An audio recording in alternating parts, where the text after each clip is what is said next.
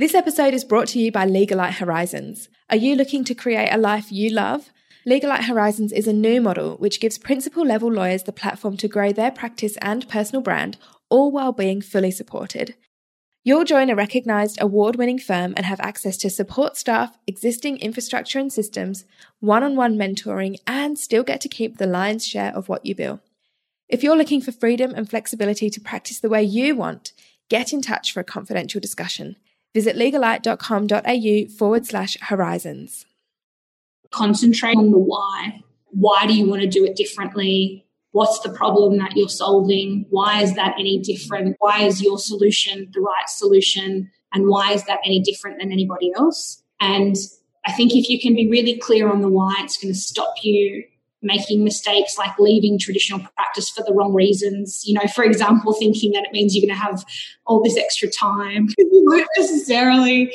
But I think if you're clear about your why, your personal whys, why you're going out and doing these things, it will cause you to stop and think about every single part along the way. Like, why get practice management software? Why do we need to have that? Like, do you have to have it? It's just always coming back to the why.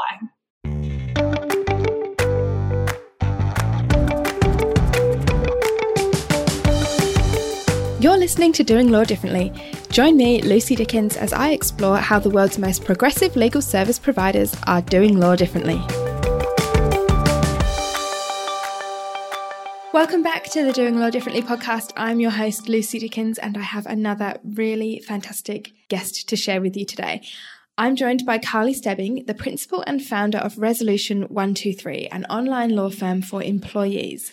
Carly describes herself as a workplace advocate passionate about making justice accessible to the average Australian, and she describes Resolution 123 as making employment law quick, simple, and affordable for employees. How's that for an elevator pitch? I thought I would talk to Carly mostly about her really cool web app and the way that she interacts with her clients. But what I discovered is that Carly has a serious depth of knowledge about running a legal practice as a business in the true sense of the word that I always talk about. She talks about finding a gap in the market and working out how to service it. She talks about learning from other industries. She talks about what a client-centric approach really looks like. There is a lot of gold in this, so I know that you will love it as much as I did, and I really appreciate Carly sharing it all with us. Enjoy.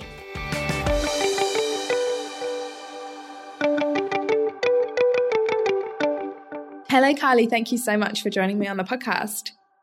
Thanks for having me.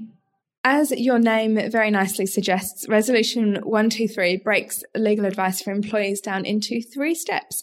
And I thought those 3 steps could be a really good structure for this conversation. So can you start by briefly telling us what those 3 steps are? Sure. So we like to say that they are assess, assemble and accelerate the resolution of your employment law claim. Cool. So the first step is to use our web application, which is something that I developed when I was on maternity leave with my second baby, as you do. And the web application basically was the first of its kind that helps an employee identify if they have an employment law claim, specifically if they have an unfair dismissal or general protections or a workplace claim. And in effect, it's like the virtual initial consult that you would have with a client. So it's sort of a sophisticated mind map of all the questions I would be asking someone if they were sitting across from me. And as I hear them hit certain trigger points or it disqualifies them from one claim, it moves them on to determine if they have the next one. And the idea behind it was that, one, I didn't think it should be so difficult for employees to work out the answer to their very first question about whether they actually had a claim. Yeah. And 2, I think that's a massive obstacle to justice for an individual, is that they find interacting with a lawyer intimidating. And so if you can empower them with a little bit of information, which means that they can actually identify, on an initial basis, if they're eligible. It can't identify what their prospects look like, but it will identify if they're eligible to proceed with a claim. Then that's the first part of it. I imagine that access to justice and being able to find a lawyer and get that advice quickly is probably even more important in your practice area, because I don't know very much about employment law, but I do know that in lots of cases they only have 21 days if they want to make a claim. And that's not a very long time if you need to go and first find a lawyer and then make an appointment to go meet with one and then try and understand if you've actually got a claim, like you say, and then work out, can I afford this, and all the kinds of questions that they'd have to be dealing with. So I'm taking from your nodding that people can't see, but Carly's nodding at me. So that must mean that I'm on the right track. That has something to do with the reason why you set this up. Yeah, exactly. So something that I'd had in the back of my mind is just that, it's such a common issue around people just saying, coming to me at a dinner party, you're out with friends, Carly, is there something in this? Do you think I have a claim? And so my first instinct was, it shouldn't be so hard to answer that first question. And then funnily enough, in 2017, the Law Society here in New South Wales had actually commissioned a report into the future of law and innovation in the profession. And they identified in that report that, one, access to justice was reaching crisis point. That's not a problem that's unique to New South Wales or even Australia. It's a worldwide issue. That basically lawyers had effectively priced themselves out of a number of markets. Yeah. And that what they did was they identified what they called the missing middle. And so the way I like to put it is that basically it's an individual that they're literally the average Australians. They're earning about $80,000 a year, which means that effectively disqualifies them from being able to go to their community legal centre or to go to legal aid. They earn too much for that and yet too little to be able to afford traditional practice. So with most firms charging people quite a lump sum for an individual, so upwards of $600, $700, $800 for an initial consult to do in part what the web application is doing for free, qualifying the claim, then it asks them from being able to access justice. So in effect, you've got people that are the average Australian, they're earning somewhere between $65,000 and say $120,000 or $150,000, and they can't access free support and they can't afford traditional legal services. So I'd had the idea that it needed to be delivered in a simpler way. And then this report came down. I was like, well, that validates that there's absolutely a market here and it's a large market. Definitely. And I'm interested in solving that problem because I didn't believe that there were current offerings that were that were doing that. Yeah. And it's opened up a whole market for you, hasn't it? It has, yes. I think that the use of the application combined with those other steps, which are the second and third steps of our process, our system, is what's helped open the market. So it's the combination of the use of the application, which then, and in effect what that means is that when we get the results, so the person submits the results of their application to us, in effect what we have on our desk is a red hot brief. We have all of the key information that we know we need in order to proceed. And that means that we can really quickly offer a quote. All of that's delivered to us to our email system. So it means that I can have a lawyer working from anywhere at any time, receiving this information when the person sends it through, so at a time that suits them, that can then look at it and provide the quote to the client. And the combination of using the technology and using the flexible work practices means that we can offer upfront fixed fees that are substantially less than traditional practice. There's a hell of a lot in there. So I'm going to unpack that last few minutes as you've been explaining what makes you different. So let's keep going. What kind of response have you had to this form from your customers as they've been using it? So it's interesting. There's a combination, I think, of, there's always going to be a human element to law. There's a lot of things that we can automate, but there's absolutely a part that people still want to have an interaction with an individual, which is why that second step around scoping usually does include a phone call to the client to sort of revet some of the information and just give them that personal element. But in terms of the response to the setup of the firm and the application, it's been tremendous in that I very much set it up as a startup. Let's just throw this solution out there and see whether it gets any traction. And, I was quickly at capacity, and within 6 months of launching, hired my first full-time staff member. And within 6 to 12 months of that, hired a second full-time staff member. We have additional support on a contract basis for lawyers all around the country, actually, when we have more work than we can manage between us. And it's also quickly gained the trust of trusted partners. So Legal Vision are a referral partner of ours, and we're also a partner of the Workplace Advice Service with the Fair Work Commission. So I think that the demonstrated capacity alongside this technology that's really easy to use and can be used when the person's comfortable doing it in the comfort of their home, that really empowers them to help them make a decision, has gained good traction. Another thing that I see as an outsider is that because you've gone out and said, I'm an employment lawyer for employees. I'm not an employment lawyer for everybody. And at least from what I see, that means that your name is always referred, because there is always everywhere in any online forum, somebody asking a question about, I need an employment lawyer, or my friend needs an employment lawyer, and they're always asking for the employee. And every time I see one of those questions, it always has your name tagged on it, because everybody knows that Carly is the lawyer for employees. So as an outsider, it appears that niche has been a really good way of helping to build your brand and that referral network, because you have become the go-to person.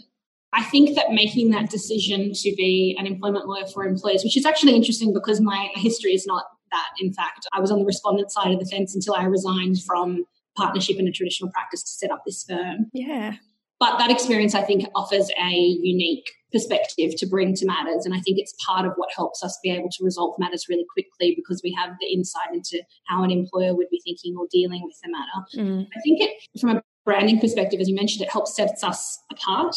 It's also, I think, the reality that in terms of practice, employment law firms that don't really position themselves as an applicant firm are probably primarily doing respondent work. And the reality is that without the use of technology and certain different practices and systems, the respondent work has always been seen as the work that generates the most money. And so if you were going to go set up an employment law firm, it makes sense to want to do the respondent work, because you get repeat instructions, they'll pay the higher rates. And so that's in part why we had to, if I was going to come into the market and do something different, I wanted to do it because I thought there was a real problem that I was solving. There's a big market there in order to do it, and we need the technology and the systems to be able to move through the volume to ensure that we're still doing it in a way that makes it commercially viable to do it for us. Brilliant. Makes sense, doesn't it? It's good. So let's talk about step number 2, which you called assemble. And I understand that's the part where you speak to them if you're going to have the phone call and put the quote together. Now, I was playing around with your online form last night because I wanted to see what it looked like. And I had all sorts of problems as an employee, and I tested out and I saw kind of how your decision tree was going. It was good fun. I didn't submit any, so you wouldn't have got any false leads come through. But it was working. I was having great fun. So step 2 is get a quote. And you say you give quotes within 24 hours of submitting an inquiry. And the obvious question I have is, what do you have in place in the back end to make sure that happens? What do you do if it's a weekend, or how do you deliver on that? The whole team gets notified when someone submits an inquiry. And I'm just going to be completely frank about the fact that it's not an automated system. So it's automated in that inquiry gets sent out to the whole team to make sure that we've got our best chance of coming back within the required time frame. But the reality is sometimes we'll look at it and we'll immediately be able to send out a quote, in which case that's nice and easy. Other times there's obviously information missing. So what we do is we then would follow up with setting up a phone call with the person. We call it a 15-minute scope and quote call, basically. So that's where we just get any additional information. Some of the systems sitting behind all of that is the web application was built on WordPress. We don't use practice management software. We operate on G Suite. We use Google Drive to save our documentation, and trying to think, and the web application was built off Gravity Forms with some customized code. So that Gravity Form comes to us as an email, has all of the information that you've entered, every answer that you have. So we've got the whole lot there, plus any uploaded documents. And that's what we then use to scope and quote.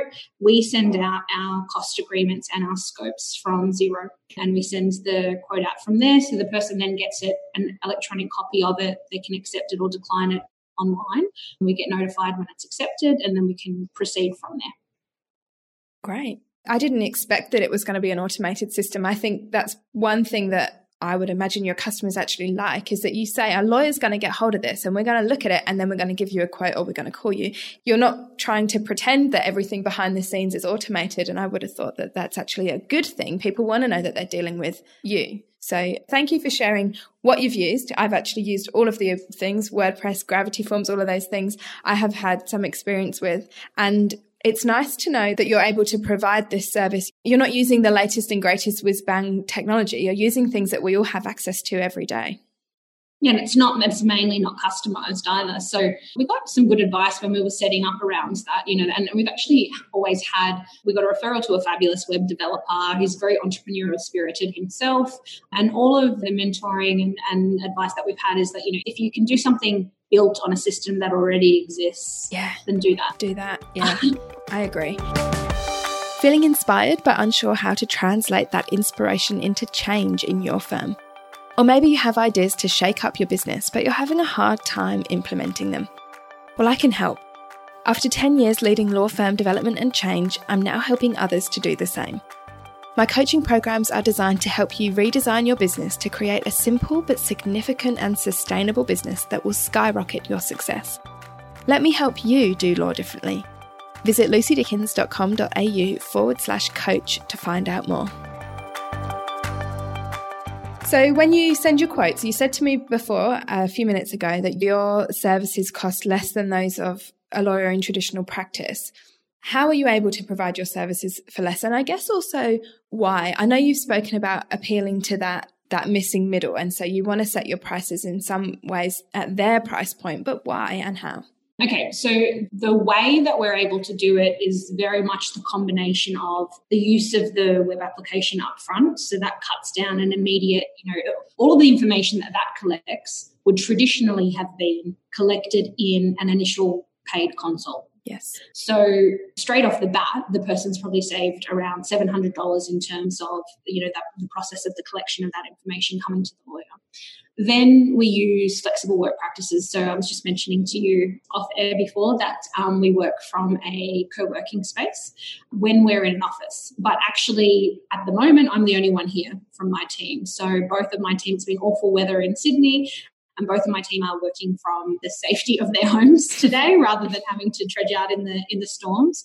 And that's actually quite common. We will work from home. We might work from a co-working space.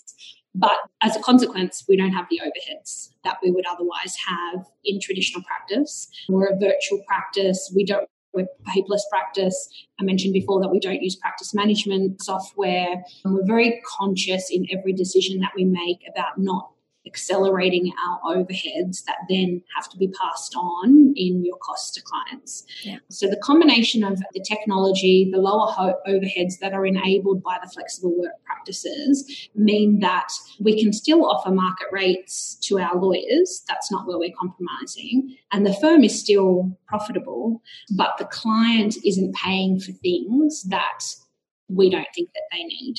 And it does mean that there are compromises then on the way that the service offering is delivered. So there are absolutely some people that would prefer to come into an established office and sit in the comfort of a beautiful office space and have that experience.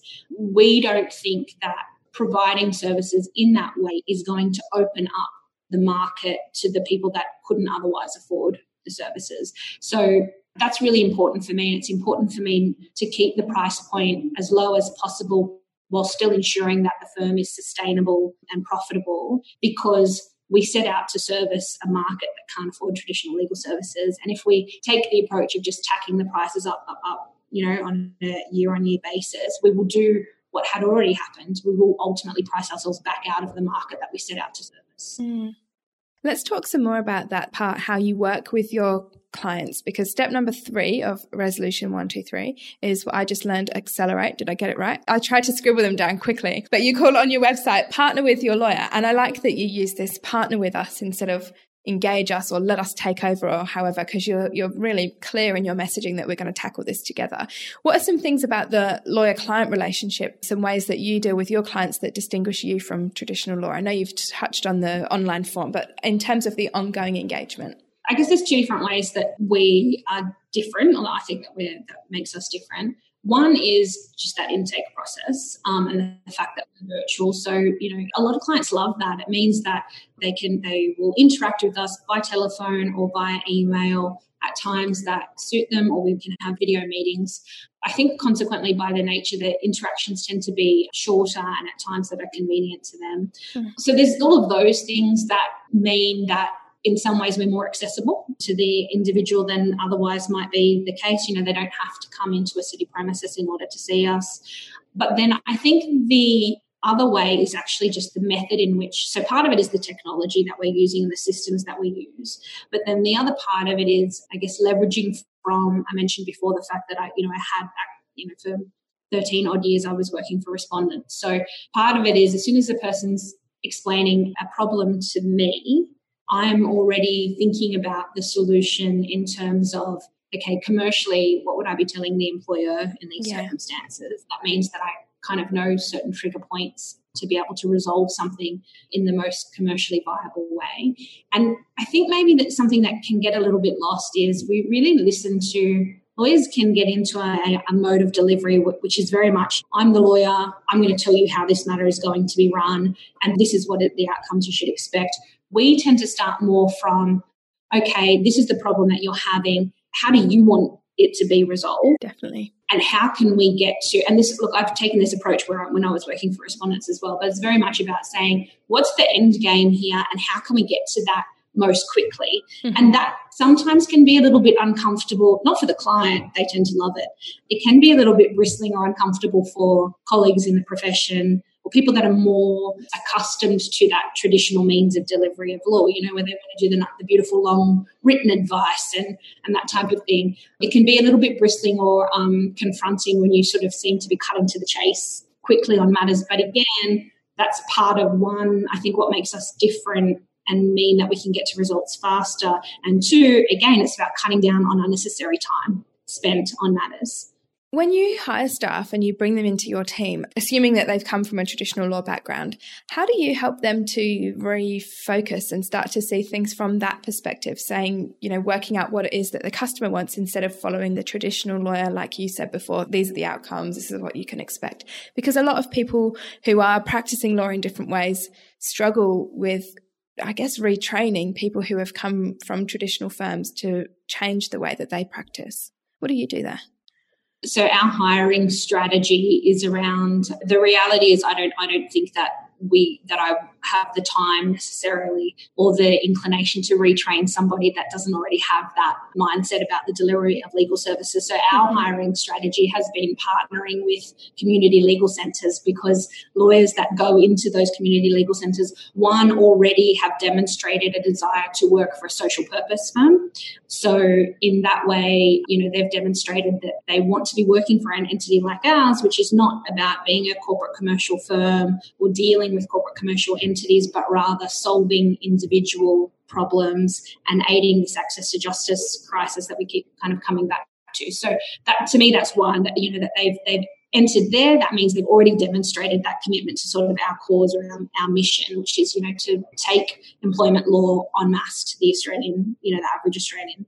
And then the second aspect of that is that community legal centres are brilliant in terms of the exposure that a law student or PLT student or a practicing lawyer gets to the individual. So from the very get-go there, you're dealing with intake, you're speaking to the individual, you will sit in on advice sessions, and junior lawyers will quite commonly sit in on meetings with clients, potentially even on their own, and then have to pause the meeting to go out and speak to the principal of the practice. But so our recruitment strategy has been around that. We partner with the community legal centres who get, a lot of interest from individuals but don't have the resources to keep them on in a paid capacity. And so, in fact, Genevieve and Rachel, who are both our full-time recruits, came from Redfern Legal Centre, Marrickville Legal Centre, and one of our newest recruits that will be starting with us also was at, Western Sydney Legal Centre. So that's been the way that we do it. And then we also, our senior lawyers have come out of similar channels. So the locum solicitors or senior lawyers that we have on to take up extra capacity also tend to have come from that same background. So really it's about identifying that they've had they've demonstrated the commitment to the social purpose, and they've already had that exposure to clients. Because you're right, to take a lawyer from my experience as a junior lawyer, I got bundled away in a back office somewhere. I was delegated instructions from a supervising solicitor and rarely had direct client interaction. So that just wouldn't work here, because we can't have a top-heavy system. We have to have a system where the other part of how we're able to offer it is that we've got these great junior lawyers on the ground that are doing most of the grunt work for us. It sounds like you've got some real good business savvy about you. A lot of I'm hearing coming through from you is really business focused? You know, how am I going to establish the business? Which sounds logical when I say it out loud, but that's not how a lot of law firms are run. A lot of law firms are run selling time and selling knowledge, whereas that's definitely not the approach that you've taken. Have you had a business mentor or business advice, or have you just figured this out for yourself as you go along? I studied business and law as my double degree. There we go. And I always studied business management. And I probably always took more. In fact, I paused my law degree when I was at school after I'd finished the business component because I wasn't sure I wanted to go in and practice.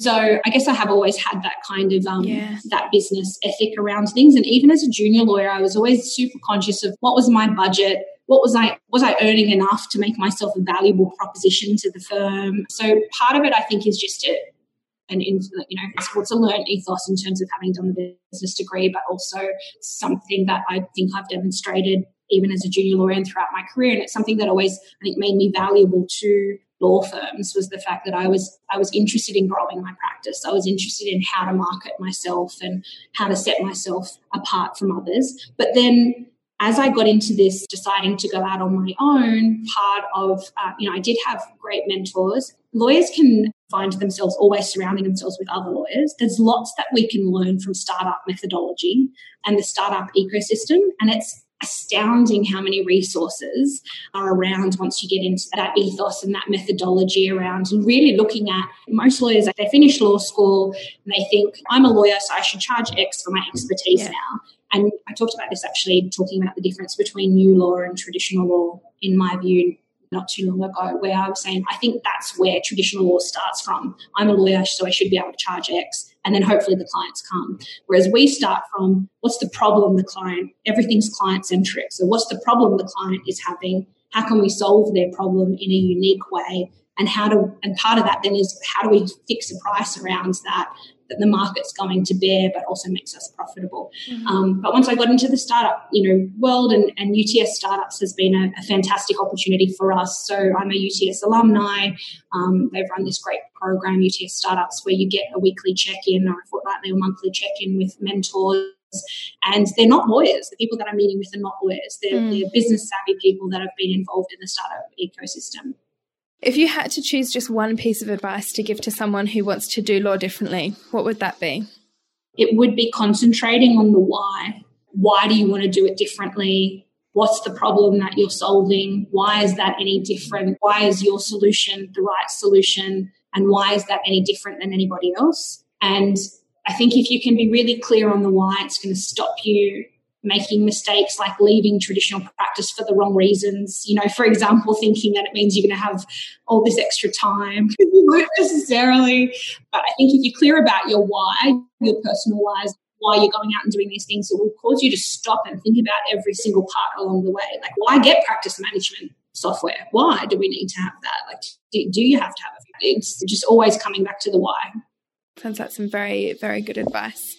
Thank you, Carly, for joining us. I really appreciate it. No worries. Thank you for having me.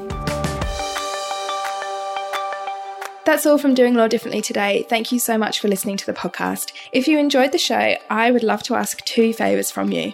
First, please tell your friends. If you know of someone who you think might enjoy listening to the podcast or might learn something from one of my guests, I'd love it if you could share the episode with them. And the other thing I would love to ask is, if you're listening on Apple Podcasts, please leave me a rating and review. I love hearing what people think about the show, and it really helps other people to find out about the podcast as well. See you next time.